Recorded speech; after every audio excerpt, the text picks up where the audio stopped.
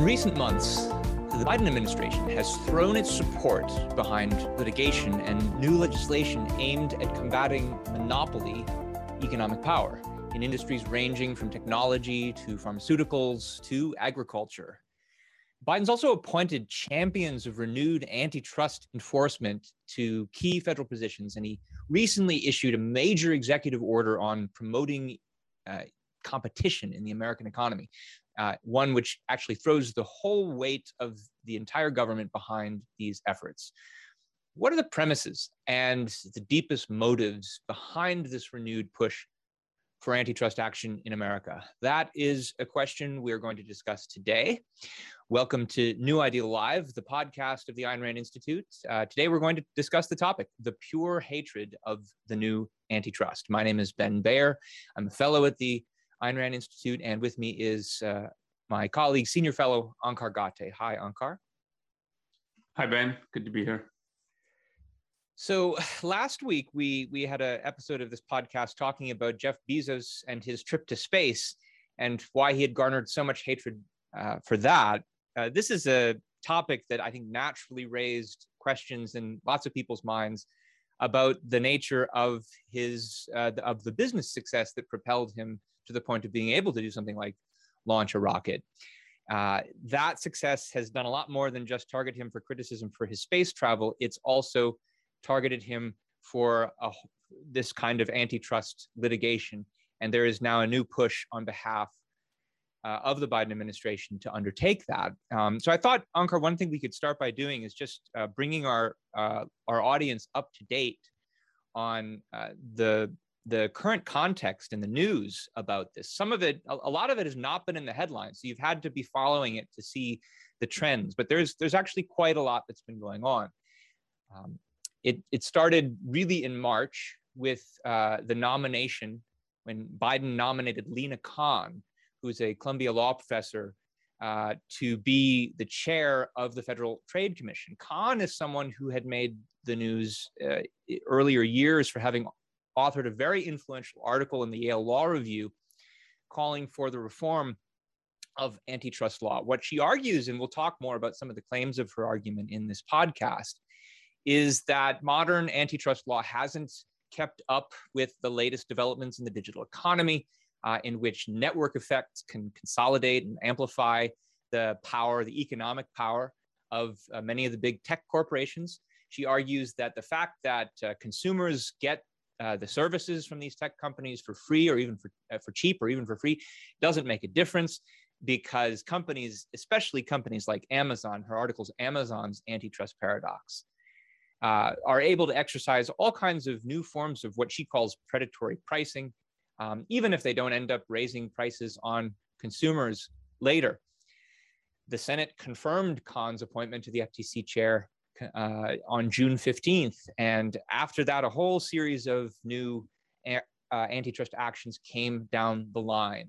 Under her leadership, under Chairman Khan's leadership, the FTC voted itself the power to regulate companies with regard to privacy law violations without having to bring in an administrative judge, which had been the precedent up until then. This gave Chairman Khan exclusive discretion about whether and how to prosecute for these offenses. She has the power to issue her own subpoenas, another unprecedented action. And in doing this, she also signaled that the end to an Obama era statement and policy that the FTC would follow the Supreme Court's interpretation of antitrust law, which for decades prior had been moving in the direction of saying if corporate consolidation or if economic power doesn't in any way adversely affect the consumer, then there's a presumption against taking action. This is called the Consumer Welfare Standard. And so Khan is announcing the FTC's intention basically to repeal this Consumer Welfare Standard. July 9th, President Biden then issued a major new sweeping executive order, which was called Promoting Competition in the American Economy. I'll just read here a couple of quotations from this statement to give you a sense of what it's going for. He says, it's the policy of my administration to enforce the antitrust laws to combat the excessive concentration of industry, the abuses of market power, and the harmful effects of monopoly and monopsony. It's also the policy of my administration to enforce the antitrust laws to meet the challenges posed by the new industries and technologies, including the rise of the dominant internet platforms, especially as they stem from serial mergers, the acquisition of national competitors, the aggregation of data, unfair competition in attention markets, surveillance of users, and the presence of network effects. So it's almost as if Khan's law review article was the manifesto that's now influencing political decisions at the highest level. I could go on actually to list more appointments and more legislation that's now pending before Congress, and how it's a bipartisan effort. It's not just Democrats, it's Republicans like Josh Hawley and Ken Buck too. There's state litigation on behalf of a variety of states who are trying to sue major tech companies for one form or another of allegedly anti-competitive practice. But I'll leave it at that. Onkar, any preliminary initial remarks on this whole raft of efforts on behalf of antitrust? I'll make 3 points briefly. So one is what you highlighted, which I want to stress that this is the norm. So part of what you highlighted now is that in the last couple of months, what has happened at the political level, appointments of chairmen to the FTC and so on. But what you said is that this is coming from an academic perspective and an academic push. And what people usually see is when it reaches the political level, oh, look at who's been appointed to the FTC, look at the Biden's latest executive orders. But as you said, and I think it's true, when you read Khan's article on Amazon and you read these executive orders, it almost sounds like they're taking paragraphs from that academic article and putting it into the executive order. And that's how these things work. There's a real academic push by law professors to revive the antitrust laws. So going back to the Sherman Antitrust Act of 1890, there was a period of time which, from their perspective, and I think they're right about this, that antitrust suits were brought against big business more regularly. So the government's regulatory or control over businesses had more bite or had more teeth up to about the 1950s or 1960s. And then there was a weakening of antitrust law and the desire and ability to bring suits against companies.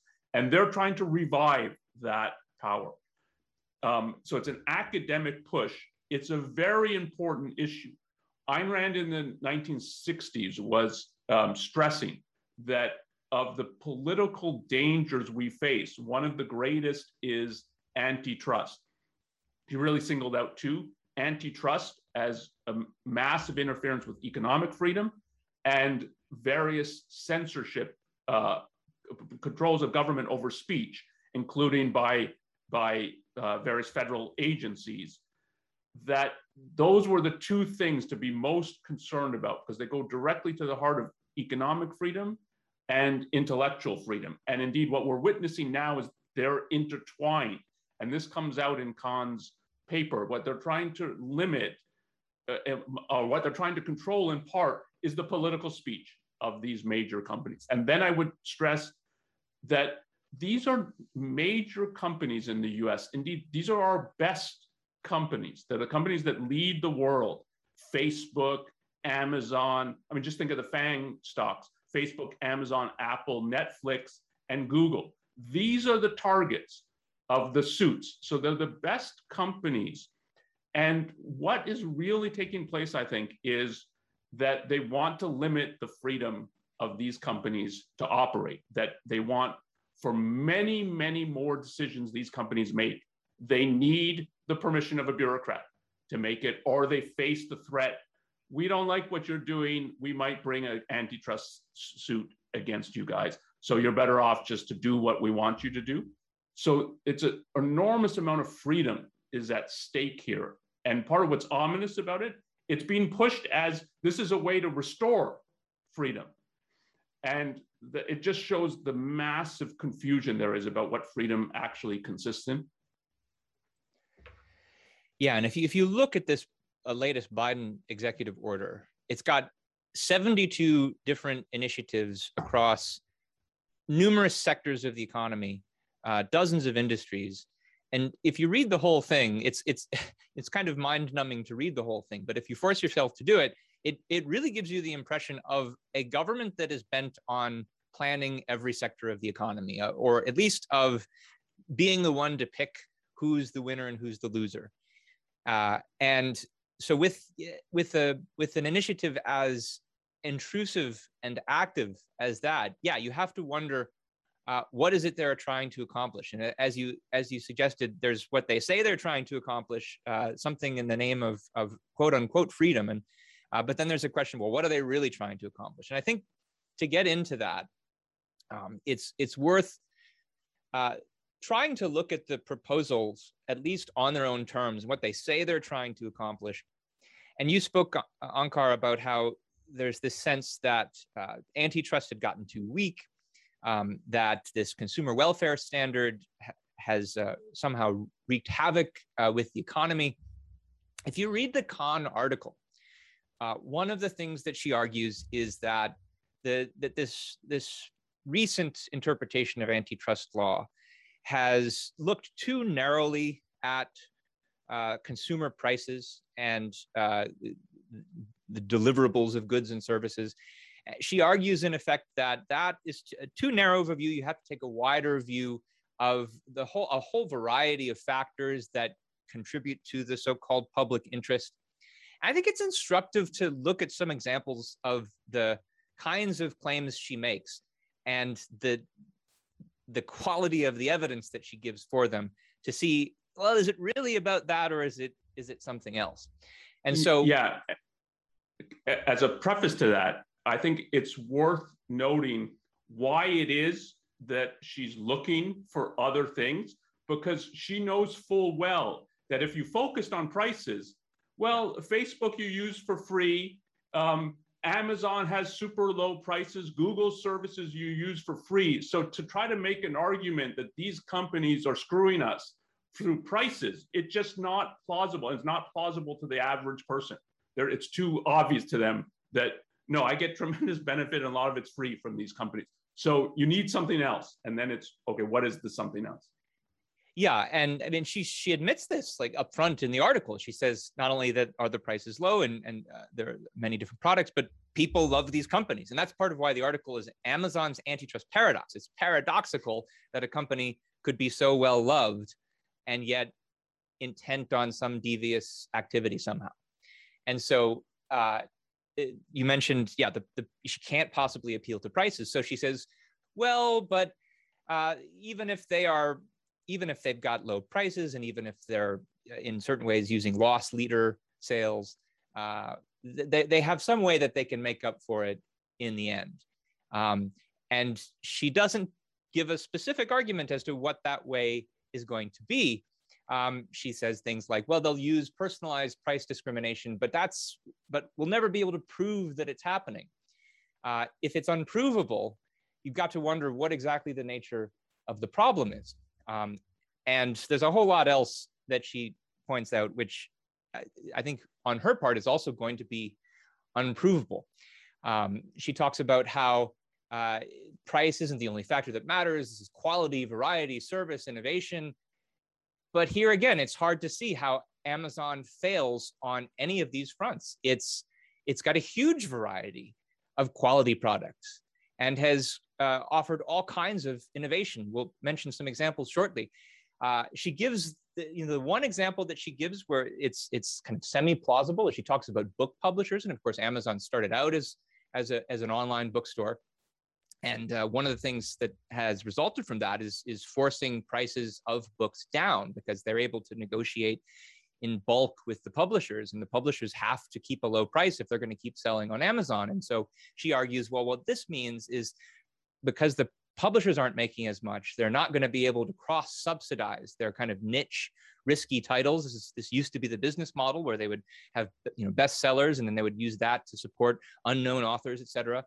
And she argues this is going to contribute to a lack of diversity of viewpoints in the publishing marketplace, which, if you ask me, is a point that is so detached from reality when you look at the kind of publications that are offered on Amazon that it strains credulity. I mean, anybody can self-publish on Amazon. There's thousands of different fringe titles, most of which never get removed, even when they make outrageous claims on Amazon. And so, yeah, it might be true that the big publishing companies don't end up getting to have these niche, risky titles, but everybody else can still publish them. And that speaks to your point, Onkar, about how there's behind the scenes here an implication not just for economic freedom, but for intellectual freedom, because she's got an idea of what kind of books she thinks should be published by major publishers. Amazon's not doing it in the way that she'd like. Therefore, there needs to be legislation in order to introduce the kind of variety of titles by the kind of publishers she likes.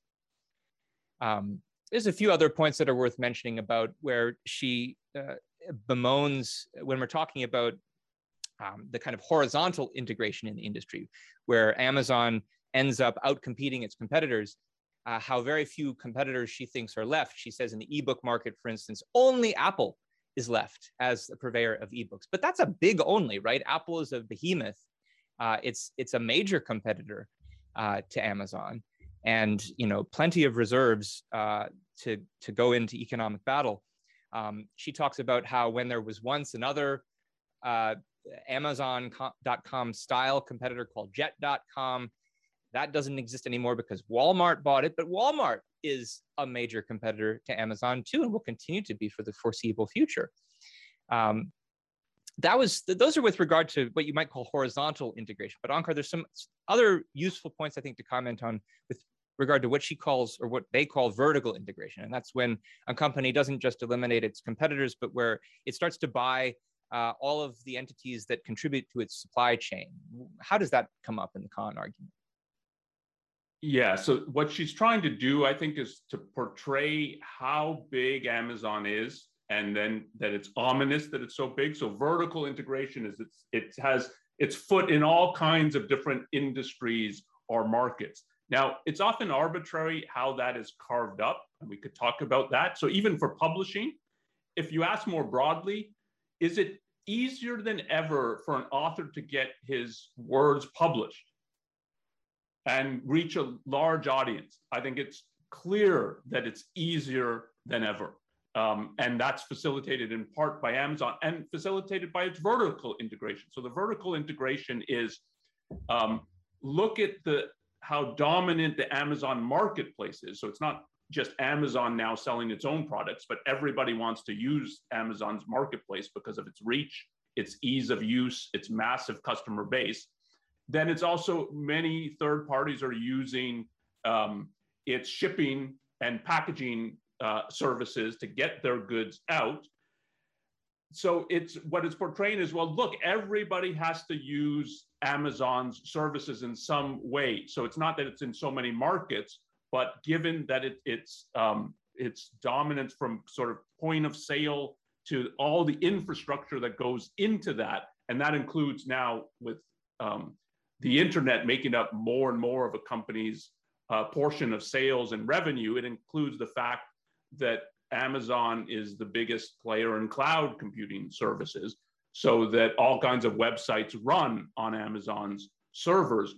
All that is taken as, well, there's something wrong with this, rather than thinking of it as it's providing a tremendous service here. All kinds of companies are using this because it enables them to grow their business.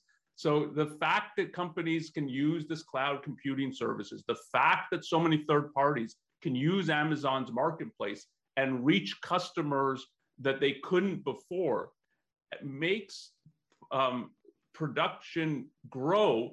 And it increases also, which isn't obvious, but it increases the division of labor.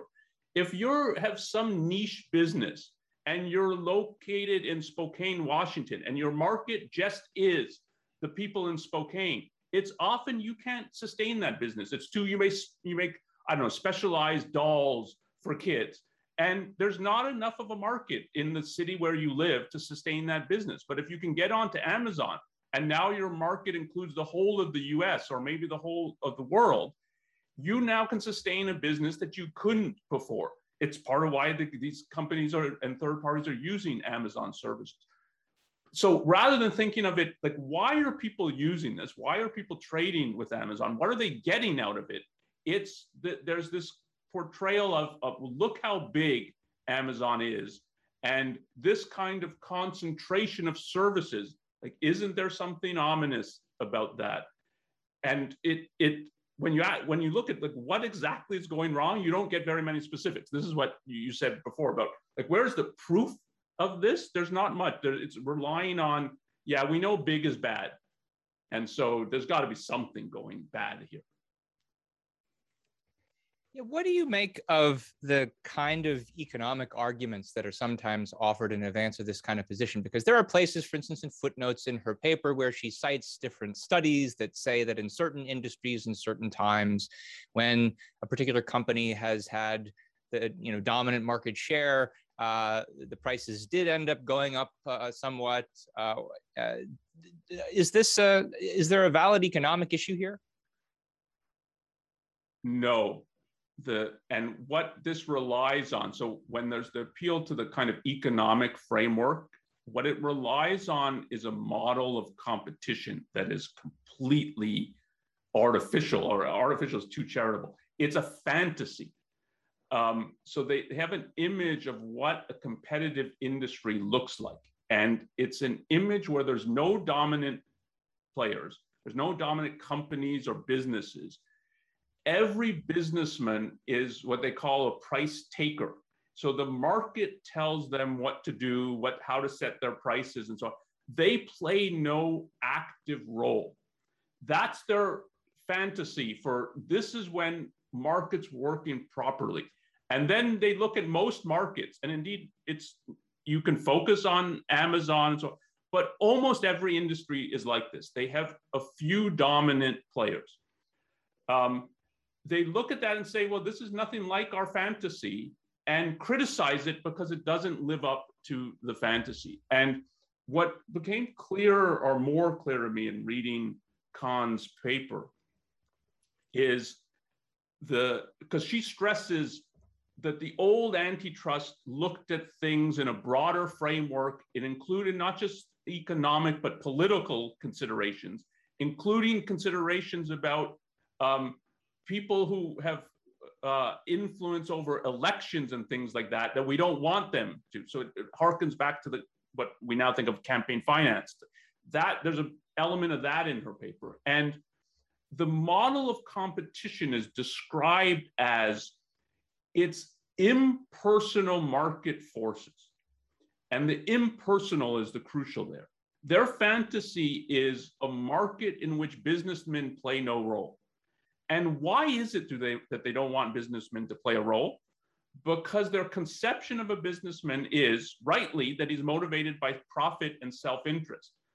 But for them, that means he's either exploiting and stealing from people, or he's going to do that at any moment. And that's what we have to stop. So their image of how a market should function, I think, is completely anti-economic, but there's a reason for it. It's what their fantasy is. The self-interest of a businessman has no role. And this model that you're speaking of, this is what economists call the perfect competition model. Is that right? Yes. That's clarifying. Since that model, as you said, relegates businessmen to a sort of passive robotic function, and elevates other kinds of concerns and values, what is the nature of the value they want to uphold? Maybe it's worth saying something here about the public interest concept that is often brought in as the standard. And one thing that strikes me about this issue is that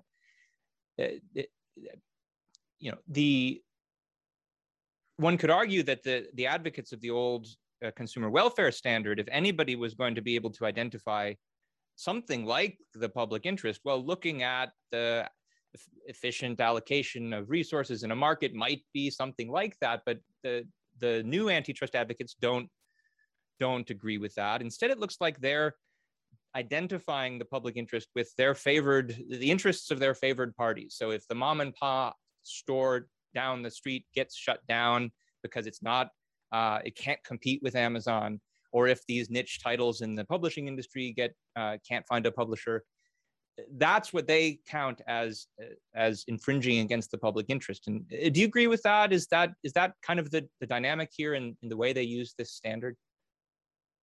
Yes. I think it goes wider, though. I think it goes also to the arguments about economic efficiency. And I think so there's an interesting philosophical lesson here, and a lesson Ayn Rand pointed out often, and I think this is another instance of it, that if you don't oppose wrong legislation, wrong principles, or evil principles, at a fundamental level, you're reinforcing certain ideas and premises that are at the root of these principles, and they will rear their head again. So the pushback against antitrust was about, well, no, we need to calculate economic efficiency, which really is just another way of saying the public interest. But the way to think about the public interest is low prices, mass markets, and so on. So when we see big companies doing that, as Facebook is or Google is, we have no concern. And we should think, no, they're fulfilling the public interest. This is efficient. But it's always some kind of attempt at a collectivist calculation. So it's not efficient because people are voluntarily buying their services, and it's all trades. And it's the responsibility of each party and each individual in a trade to decide, like, is this really beneficial? Am I benefiting? Am I getting something of more value in return for what I'm giving up? And whether that giving up is personal information, what tracking things I do on the internet and so on. This is all a trade. Everybody knows when you go to Facebook or you go to Google, they work by ads. So in some sense, they're tracking what you do and trying to deliver ads that are going to appeal to you so that you buy services, and so that advertisers buy ads on their platforms and so on. Everybody knows that. And it's always to have a perspective. Yeah, we don't care about two individuals in a trade and if they both think we're benefiting. There's some outside collective perspective. Is the public better off? And the economic argument was, yeah, if the prices are low, the public's better off. And what Khan now is pushing is, no, that's relevant, but it's not all there is to thinking about the public interest. And how do you think about the public interest? As you said, it ends up being what I think the public should want, and therefore we should force on them. So if I think like publishing should look different than how it does under Amazon, we should force the Amazon to stop doing what they're doing, force people to stop trading with Amazon, and have different, try to have different outcomes. So the public interest always means that a bureaucrat, gets to override people's voluntary decisions. And I get to decide that I'm going to elevate some people as the public and other people as not the public, who are going to be sacrificed. And as you said, like it can manifest in all kinds of ways. It can be mom and pop operations. Oh, you're the public, Amazon's not. So we're going to penalize Amazon in order to prop you up. Or it's booksellers who we think the book should sell more. So you're the public, and the people who are benefiting from Amazon, you're not the public. So we're going to penalize you. That's how it always works, and it has to work. I think we should also spend some time talking about the issue of competition, the concept of competition, because the value of competition is one of the things that's asserted and invoked in the name of this antitrust litigation and legislation. And one of the things I thought was very interesting about the Khan paper was, in arguing for her position, one of the ways that she tries to dismiss this consumer welfare standard is to do something you don't often see law professors in her tradition doing, which is to invoke legislative intent. She talks about how at the time that the Sherman Antitrust Act was passed, prices were actually stable or slowly decreasing in major industries. That's a direct quote from her. And so part of what she's saying is it wasn't really about protecting prices or the consumer in that respect. Instead, it was about a kind of singular desire to restrict so-called anti-competitive behavior and protect competition, the value of competition. This kind of unconditional value of competitions sort of treated as an axiom in a lot of this argumentation. I think it's worth pausing and asking some questions about that too, because why treat it as this unalloyed, unvarnished value outside of any context? I mean, if you look up the word competition in the Oxford English Dictionary, here's the definition they give you. I think it's pretty good. It says, to strive with others in the production and sale of commodities or command of the market. And one thing I think occurs to me here is that if what you have is a real competition, then that presupposes the possibility of actually attaining what it is you're striving for. If you're striving, against others to be the one to produce and sell goods, then for there to be an actual competition, an actual economic competition in this case, it needs to be that it's possible for you to actually win the competition. And so that's what's so strange to me about the allegation that somebody like Amazon is somehow anti-competitive. The way I would classify them is that they are outstanding competitors. But if you keep in mind that competition implies the possibility of winning at that competition. So they've competed against thousands of rival e-commerce firms. They've figured out all kinds of innovative ways to fulfill products, to keep inventory, transportation, delivery, cloud computing, customer service. They've even created whole new products. And so in many respects, they have won the latest round of competition. Now, of course, in a real economy, there's never a final round. It's always ongoing, and there are new competitors who could always emerge. But if that's what competition is, it seems Amazon's doing it. What is so valuable about competition that some of these theorists and politicians think that for some reason Amazon needs to be restrained in the name of the value of competition? I think part of what's going on is there's an equivocation. So if you ask the question, is competition of value? I think the answer is no, not really. But if you ask it, is freedom of competition of value? Then I think, yes, the answer is. But what they equivocate on is between freedom of competition and an actual competition, which for them means there has to be a lot of small players doing stuff. No one's too big, no one's winning. So it's the process, what they're focused on, and not, but it's a process towards a certain goal, and the goal is production. And what you care about is if you live in an economy and a country in which progress is possible, that as people think about new things to produce or better ways to produce the things we're producing, they're free to do so. That's what you care about. And if they're free to do so, when someone figures out a way to outcompete Amazon in certain areas, they will do so. And they have the freedom to implement their business strategy, to try to raise capital, to access isn't the right word, to raise capital, to float stock, and so on. That is, they have the freedom to trade and to convince people that they've got a better idea and a better strategy. And so they're free to compete. So that's a value. And there's all kinds of countries in which freedom of competition is either restricted or eliminated. And if you look across American industry, there's industries in which the freedom of competition is much less, and there's industries in which it's much greater. And the tech industry up to now, and this is one of what is so ominous about the antitrust, the new push for antitrust, is that we're going to take the industry that is perhaps the freest, and that is the freedom of competition is the greatest in the tech industry, because there's so few times comparatively when businesses have to go to bureaucrats and ask permission. Am I allowed to do this? Can I buy this company, can I engage in this strategy, or will you guys deem this anti-competitive and I can't do it? In contrast, say, to the financial sector or the healthcare sector, which are heavily controlled, which means freedom of competition is much less. And we have all kinds of problems, including, say, in the finance. I was reading recently about the ways in which China is out-competing in the financial payment category.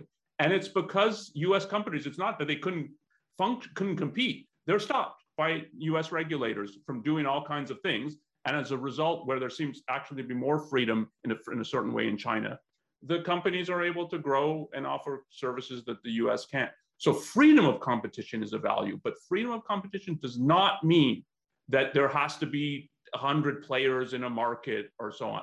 It just means the best can win. And if the best is like in the restaurant industry, where you have all kinds of different restaurants serving different foods and so on, if that's what consumers want and are willing to pay for, that's what you see. And if in other industries like search, Google dominates, that is what individuals want and are ready to pay for.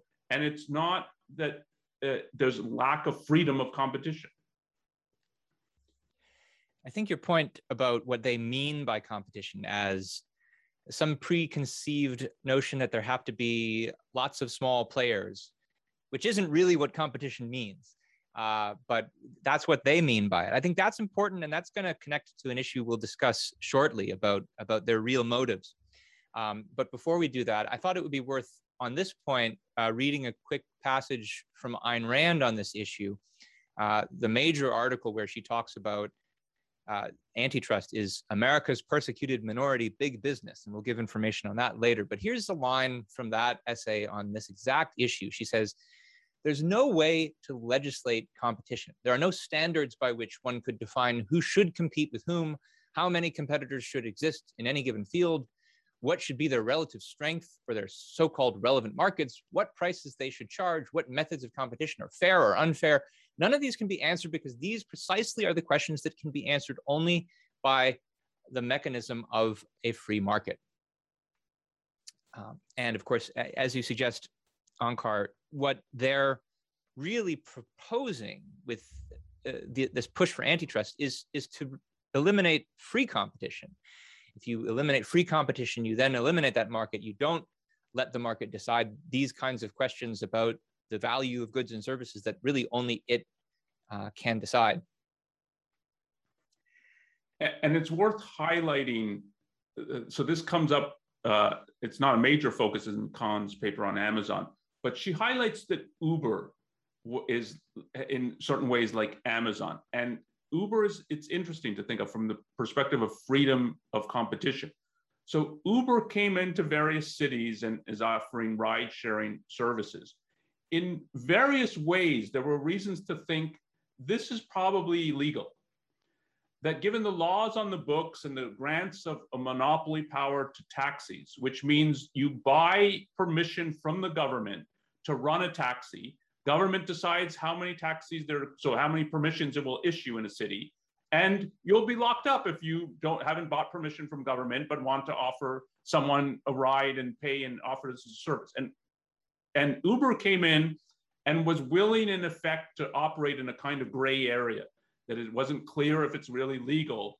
But once our service is operating and people see how good it is, there'll be a push from people in the city to say, no, but we like this service, so maybe the laws should be changed. And rather than her thinking, yeah, the problem is that government has stopped freedom of competition, that it said taxis can operate, you've got our permission, no one else can. Rather than seeing that as the problem's Uber, who's now getting such a big market share and so on. And that's part of what the end result of this kind of equivocation is. When there's actual impediments to competition, they don't care. And when they see someone who's operating really well, that's a problem. But the equivocations don't stop there. As Ron Popeil, late Ron Popeil used to say, but wait, there's more. Some of the ideas that are also invoked in order to defend this push for antitrust, include concepts of power, monopoly, freedom, and all these get equivocated about too. And we need to talk about these too. So part of the reason why they are so concerned to preserve this artificial so-called competition where there's a lot of little players is because they say there's something problematic with the consolidation of economic power in and of itself. And I think we need to get clear what we're talking about when we're talking about power, Onkar. There's economic power, but there's a question: what's the problem with economic power? Why do they think there's a problem with consolidation of economic power? It's again, it relies on an equivocation. So the terms Ayn Rand uses are economic power and political power. The terms more often used and used in Kahn's paper are market power, which I think is basically a synonym for economic power, and then political power. And to call them forms of power, so there's something right about that. Power is the ability to get something done. But they're radically different as forms of power. And you can't move from, well, a concentration of political power is a problem, therefore a concentration of market power is a problem. And the reason they're fundamentally different is that market power or economic power flows from a positive. And this, again, is what Ayn Rand, she stressed that if you make this distinction, it changes how you look at all these things, including antitrust. So if you grasp that Amazon's power, it has power.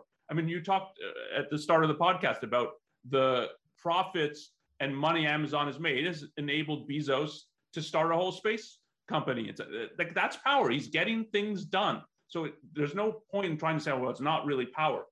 But the power that it is a positive. He offered people a service and asked people, do you want to buy it? Do you want to pay for this? And if you don't, you don't. You don't have to shop on Amazon. You don't have to sign up for Amazon Prime.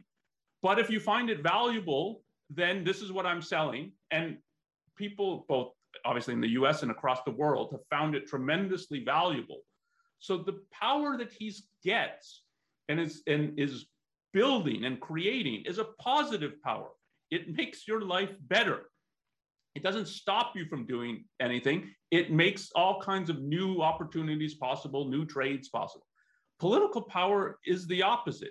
Political power is the power to stop you from doing things. It's to fine you, to imprison you, and if you've got the death penalty, to kill you in certain circumstances.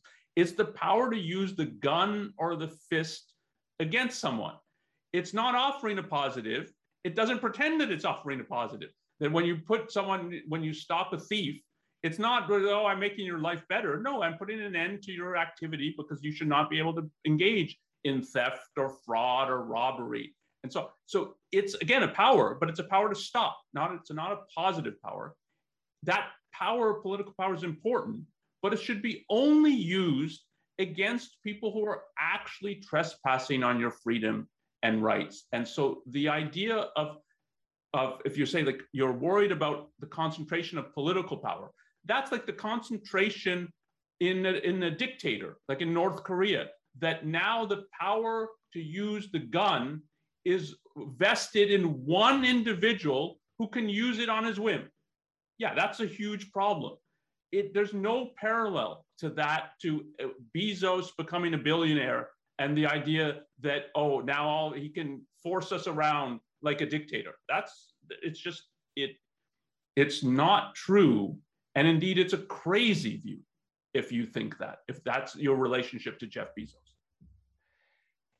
I think part of the reason why it's crazy is because not recognizing this distinction between economic and political power is erasing a distinction between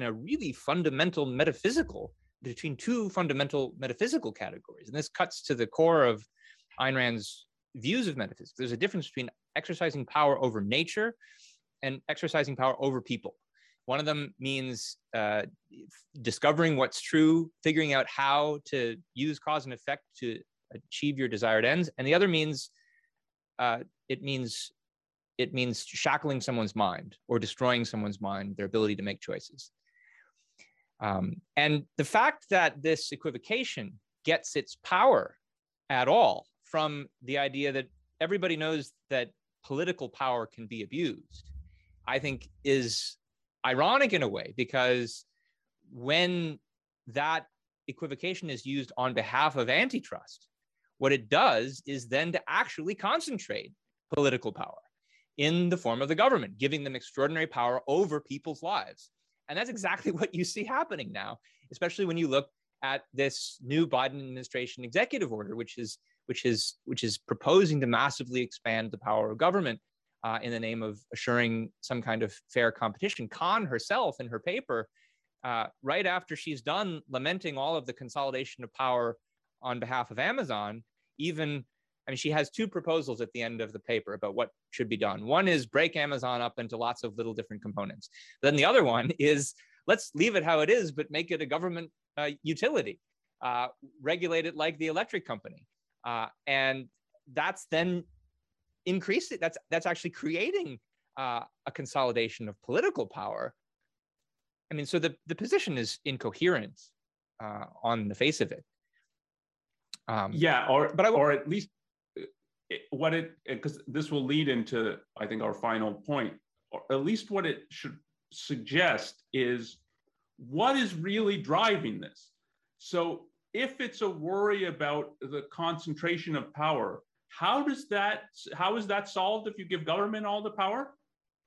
And so I think there is an answer to the way that they think about it. But so from one perspective, it just seems this doesn't make any sense. From another perspective, I think it does make sense, but it makes their view much worse than you might think at first glance. But that kind of question is, if the problem really is some kind of concentration in power, how do you solve it? By giving the chair of the FTC all kinds of power to control Amazon and Facebook and so on? That's a solution? Yeah, we should get to that soon. But before we do, did you want to talk any more about the way they claim using that kind of political power to end anti-competitive practices in some way or another promotes their idea of economic liberty? Well, that goes back, I think, so it's for sure part of how they're framing it is this protects people's liberty or protects people's rights. And in Khan's paper, she quotes Sherman from the passage of the 1890 Sherman Act, where he says, so she quotes him, that he called it, quote, a Bill of Rights, a Charter of Liberty. And then she goes on in her own words to say that, so what he was stressing its political importance. And then her summary is, in other words, what was at stake in keeping markets open and keeping them free from industrial monarchs was freedom. So I think it relates to their perspective on competition too, that what freedom amounts to is in a certain way, what it amounts to in the end is you're not subject to competition. So part of the pure competition model is that nobody really makes any decisions. It's everybody's passive and a price taker, and the market's telling you what to do. And everything then, as a result, will go on in the same way, year after year, decade after decade. There's no kind of conception even of where innovation and production comes from. And so it is true in a market economy. So part of what actual freedom means, they're all freedoms of action. It's a freedom to think, a freedom to produce, a freedom to trade. You're going to have continuously changing environment. That's what progress means. It means like Microsoft will be a dominant company for a while, and then Apple will figure out ways in which to have even better products and take business away from Microsoft. And Microsoft has to regroup and think what they're going to do. And then Google comes along, and then Facebook, and then Google tries to see, can we get Google Plus that will compete with Facebook? We can't do it. And a market never stands still. And a proper conception of freedom is, I can't demand that my way of life stay the same. And if I run a mom and pop store, that I should be able to run that store for 30 years or 50 years, and people want to compete and offer something different and so on. Well, they can do it so long as they don't put me out of business and so on. None of that is a proper conception of freedom, but that's part of their model. And it's part of them thinking of, yeah, we're protecting the freedom of the little guy and so on. And what that means is they're trying to isolate them from competition and from the responsibilities of what freedom and a free market actually require of someone. They require you to think, to adapt, to progress, to move. That idea, that distorted notion of freedom is what gets called the divine right of stagnation in an essay in The Virtue of Selfishness, which by Ayn Rand you might want to take a look at. Onkar, did you want to say any more about the concept of monopoly, or given the time, should we move on to the real motive? We should move on. If we have a question about it, we could take it up then. Okay. So if there are all these distortions behind the stated justification for antitrust policy, and because they're distortions, they're hard to make sense of on their own terms. As you were suggesting, when something appears incoherent, it suggests there's really something underneath it driving it. I think that's the issue we should talk about now. And what I find very interesting about, it's actually the thing I find the most interesting about the Kahn paper as a document that helps reveal the motive of this policy, is that whenever she's trying to argue why the modern interpretation of antitrust law is behind the times, why it hasn't kept up with the latest facts on the ground about the digital economy, the thing that she constantly does is to point to how a company like Amazon is different from traditional businesses because it has so many different ways, new ways, innovative ways of attracting, retaining customers, outcompeting its rivals, increasing market share. And this is all offered as a criticism. This is all offered as, this is the problem with Amazon. But if you think about what that really means, in light of all of the different ways in which Amazon has attracted customers, the reasons it's retained them, the reason that the customers like it, the reason that they've chosen it over the rivals that have been outcompeted, is because it's another way of saying Amazon's better. And so she's criticizing it for being better. And the thing in the article that really got me in this respect was something that comes up right near the beginning, where she talks about how the company's been able to do all of this, quote, as if Bezos charted the company's growth by first drawing a map of the antitrust laws and then devising routes to smoothly bypass them. With its missionary zeal for consumers, Amazon's march toward monopoly by singing the tune of contemporary antitrust. So in other words, it's not just the fact that they're better at producing, better at outcompeting their rivals, they're even better at evading these arbitrary laws. And that really gets her. And where the evading of the laws that we're talking about here is simply not violating them to the best of their ability in light of the contemporary interpretation of what the laws mean. And I'm sure you'll have more to say about this too, Onkar, but I did want to put up a quote on the screen from that same essay by Ayn Rand that we were talking about before, America's Persecuted Minority Big Business, where she identifies the underlying motive of these laws, which I think all of these facts about Kahn's proposal brings out. Rand says, there's only one meaning and purpose these laws could have, whether their authors intended it or not: the penalizing of ability for being ability, the penalizing of success for being success, and the sacrifice of productive genius to the demands of envious mediocrity, that divine right of stagnation idea. So, Onkar, any further thoughts on this point, this issue?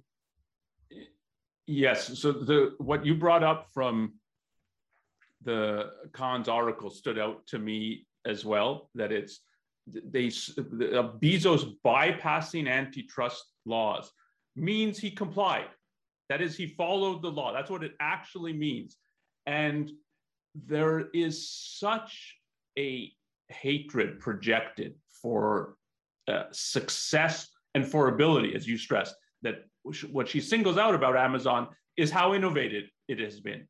And what she, in effect, is focused on is it's not just innovative in that it can charge such low prices and so on, but it's innovative in the way it's structured its businesses. And so the focus on vertical integration and horizontal integration is an awareness of Amazon's doing things in these areas that are innovative. And there's an issue then of there's a whole perspective in the paper and I think in the push for antitrust, and you see this in the congressional hearings, and you see this from both sides of the aisle, Democrats and Republicans, and indeed, if you think there's some independents, you see it from independents as well. It's how dare you wield power? It's we should be the ones wielding power. And when you've got people stressing, so not stressing, there should be freedom. There should be freedom for the individuals to choose to judge and operate. When it becomes, we want to control things. And so the real problem is with Amazon is we don't have enough control over you. We should be able to control you. Why? Because we didn't create Amazon. Jeff Bezos should not be able to run Amazon. Why? Because he created it. That's the whole message that you're getting from this. And when you've got kind of a whole lineup of bureaucrats claiming we need wider powers, you're in I think you're in an environment in which what is motivating people is the desire to tear things down and to destroy and not to build things up. And if you're stressing, look how great a builder Amazon is. Look how great a creator or producer. We need to tear them down, or we need to limit them or control them. The motive, that is not a healthy motivation. Indeed, I think, as Ayn Rand stressed, it's the least healthiest or evilest motivation you can have, to look at things, to acknowledge they're valuable, successful, productive, and want to stop them because they're valuable, successful, productive. And that's the meaning, the ultimate meaning of this new revival of antitrust. I think that's a good note to end on for today. Should we go to questions? Sure.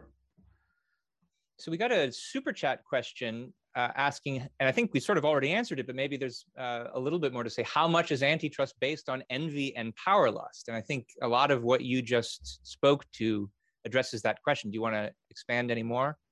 I would expand in this way. When there is some economic confusion, I think when it's passed in 1890, the Sherman Antitrust Act, they don't know what competition means. So I'm not convinced the whole passage of it was all motivated by envy and power lust, so I think that is part of the motivation, but there's other things going on as well.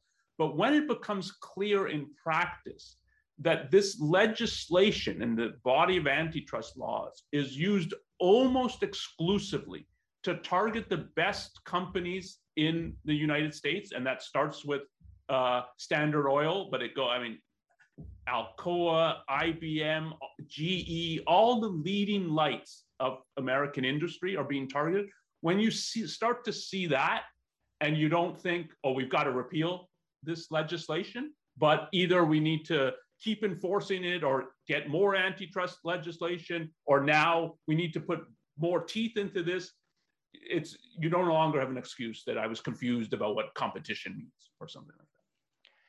I think that also answers a Zoom question that came in. How does the new antitrust compare to the origins of the antitrust movement? So I think it sounds like part of what you're saying, Onkar, is that there may have been some of this motivation back then, but perhaps less of it because of the different kinds of confusions. And now there's less excuse for the confusion because we have the whole history of 100 years of enforcement, seeing what it's targeted, what it hasn't targeted.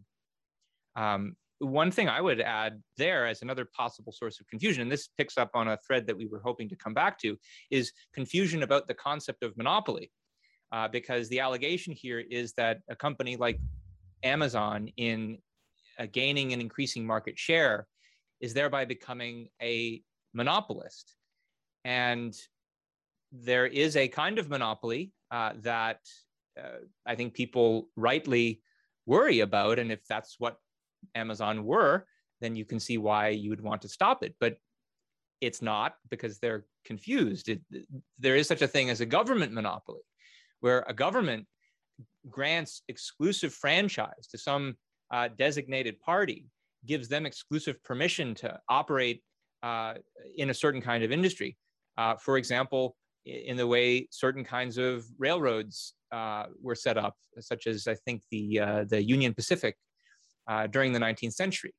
And that leads to actual concentrations of political power and abuses that stem from it. And people weren't clear about the difference between government monopoly and actual market dominance in a free market in the 19th century, in the same way that they weren't clear about the difference between political and economic power. And indeed, there have been all kinds of abuses and corruptions associated with government-granted monopolies over the years, on down to today with the internet service providers that are given a franchise by local governments. Nobody likes to work with them. You can't pick competitors, etc. You're legally not permitted to get a competitor in a case like that. Did you want to expand any more on the issue of monopoly there and confusions that it causes? I'll just make one other point, which is to go back to the issue of competition and the value of competition. To differentiate between when you have one seller and it's a problem. So if monopoly means one seller in some way of defining a market, and is it not a problem? It's the real issue is there freedom of competition? Not can I find a competitor, but are other businesses and individuals free to compete? That is, if they could figure out a way to offer a rival service that people would pay for, can they do that? Or are they prevented by government? And that's why you have to conceptualize it as what's important is freedom of competition, not number of competitors that I can identify. Yeah, another example of this that often gets thrown into the mix when people argue for antitrust is they'll point to AT&T Bell system in the United States prior to the early 1990s and the lack of innovation that occurred. But what they forget was that was itself a legal monopoly where no one was allowed to sell telephones or to build rival telephone networks until that monopoly was ended. I mean, there were literally like 3 different kinds of telephones that you could buy in the United States. I remember each one. And then that monopoly was ended. And I think rightly so. We have another question, I think. Does Ayn Rand's essay, The Age of Envy, have anything to do with what's going on and driving the hatred? Now we've touched a little bit on the idea of hatred for ability, but maybe it's worth saying a word or two just about that essay, which we didn't mention previously. Yeah, go ahead. Well, it's an essay that you can find in her book, Return of the Primitive. She argues that there's a distinctive kind of hatred where it's not hatred for the fact that somebody else has something that I don't have, even because I'd like to get it too. Rather, it's hatred for the fact that they're good, hatred for the fact that they have ability. She calls it hatred of the good for being good. And yes, I think if people want to know more about the psychology of the kind of hatred we've been talking about today, independently of some of the kinds of political considerations we've been talking about, looking at The Age of Envy is a good place to go. Do you see any other questions? Yeah, I was one from YouTube, which is what of competition between countries? Does that end when one, in quote, wins?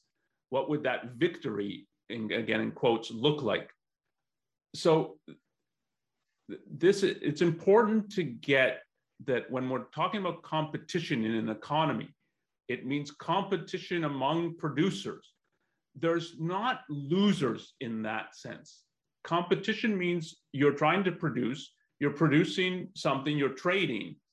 Even if a business doesn't win a customer and so on, what's happening in the economy, if you're looking economy-wide and over time, is we get better and better. We're producing more and more. And if you're a mom and pop restaurant that gets put out of business, or you run a little store and Walmart puts you out of business, you have all kinds of other things you can do You can join Walmart and be hired by Walmart. You can go into other industries, the new industries, like the whole new internet industries that have arisen in the last 30 years and all kinds of jobs that didn't exist before. So it's an upward trajectory that the production overall is getting better. People's ability to produce gets better and better.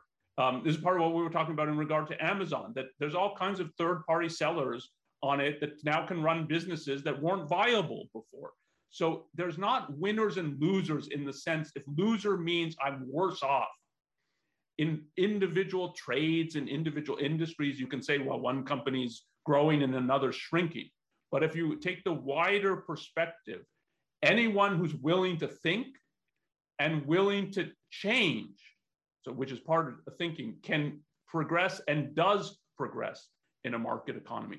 That, when you're looking across nations, that's true when the nations are free and peaceful. The citizens are trading with one another and everybody's getting better. And I mean, this has long been worked out in economics, that even if one country, the people are more productive in every industry, there's still all kinds of opportunities for trade because they'll be relatively more productive in some industries. And even though in some sense more productive, relatively less in other industries. So trade occurs and everybody wins. Now, if you mean competition among countries between like America and Soviet Russia, where one's trying to kill you, then it is a win and lose. And it's, if you will have to arm yourself militarily, sometimes have to go to war, though you try to make it that you're strong enough that you will not be threatened and people will not try to take you on. But that is a zero-sum game in the sense that if you don't protect yourself, they're going to kill you. So you have to distinguish between enemy countries that are out to use and initiate force against you and peaceful countries in which you trade, and there's not losers in that sense. I see one more question that I wanted to comment on quickly, and it might not be obvious at first what's significant about it, but I think it is. Someone on YouTube asked, is it important that companies label what's in their products for safety at least? And what I think this gets to is the issue of honesty versus fraud in a free market. And I do think that one of the proper functions of government, I mean, if you want to say that there's a function in ensuring fair competition, if that means anything, what it means is that it should protect the rights of all traders, which includes protecting them against force and against fraud. So it's a form of the use of force, an indirect use of force, to use fraud in a free market and to say that you're giving, that you're selling some product when it's not really what you're delivering. And something that's interesting about the Federal Trade Commission is that one of the things that it's supposed to be charged with doing, in addition to antitrust action, is protecting consumers against fraud. In a recent hearing before Congress, Lina Khan opened by talking about the huge upsurge in fraud that we've seen, especially since COVID, with people offering various kinds of bogus cures. And she argues for how the FTC needs more resources in order to combat this kinds of fraud. And that's something where I think government does have a proper role. But now think about, well, what if government were to actually take the resources that it devotes to destroying productive ability by means of antitrust and divert them instead to doing something like its proper job, which is to protect against fraud, to prosecute fraudulent businesses, to try to track down all these scammers? I mean, we would have much less to deal with. And that's especially because of the fact that so much of the fraud happens from small players, fly-by-night nobodies, who they're not paying attention to because they think that the big problems come from the big companies. And it's so people end up getting bilked by hundreds of fly-by-night fraudsters because the main resources and attention of the government is distracted by this completely invalid purpose of going after the productive people who are actually honest. As to whether that means companies should actually label what's in their products and to what extent, that's a kind of complicated question, but they certainly shouldn't be able to tell lies about what they're selling you. That is fraud. Any final thoughts on that? No, I think that's good. And we're over the hour, so we probably... Yeah, you're right. So yeah, let's wrap up with a few notes on what people can expect from us next. So we're going to be, right after this podcast, heading to Clubhouse to have a discussion of the same topic. So if you'd like to ask more questions or talk about what we've been talking about today, please download the Clubhouse app. That's available now for everybody on Apple and Android. And I think you don't even need an invitation anymore. You can just download it for free and join us on the Ayn Rand Club.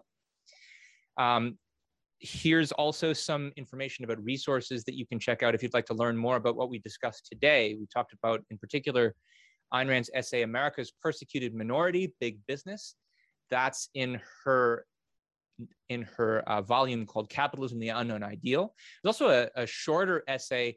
It focuses more on the issue of antitrust. Actually, I think it contains a lot of the same material from America's Persecuted Minority that's in her book, The Voice of Reason. That's her essay, Antitrust, the Rule of Unreason. And I think we saw ways in which there's a air of unreason that spreads throughout arguments for antitrust today. Also some previews about what's coming on our agenda next week. Our podcast next week will be on a slightly different topic, Ayn Rand's repudiation of the United Nations. I should note that this is going to be happening at a special time. Instead of our usual time slot on Wednesday, this will be occurring on the same time slot, but on Tuesdays. That's Tuesday, August 10th, Ayn Rand's repudiation of the UN. That will be with Agustina Vergara Cid and Ilan Giorno. And if you liked our program today and you'd like to be able to follow us in the future, if you're watching on YouTube, please be sure to subscribe, to like this video, to comment on it. If you're watching the recording, that helps optimize the algorithm, so you'll get notifications from us in the future and so that we'll get more followers like you. Also on Facebook, same idea. Like this episode, comment on it, share it with your friends. And if you have questions about things that came up today, please consider shooting us an email at newideal@aynrand.org. You can also suggest new topics for future episodes, ask questions that you'd like us to answer. We read all of these and we try to answer as many of the emails as we can. And sometimes we also do new shows that are inspired by suggestions from our audience. That is all that I had to announce today. So thank you again for joining us. Thanks for having this conversation with me, Onkar. And we will now move to Clubhouse. So see everyone there. Thank you. You've been listening to New Ideal, a podcast from the Ayn Rand Institute. If you like what you hear, leave us a review, share with a friend, and subscribe to our other podcasts. This podcast was made possible by donors to the Ayn Rand Institute. Help support this podcast by becoming an ARI member.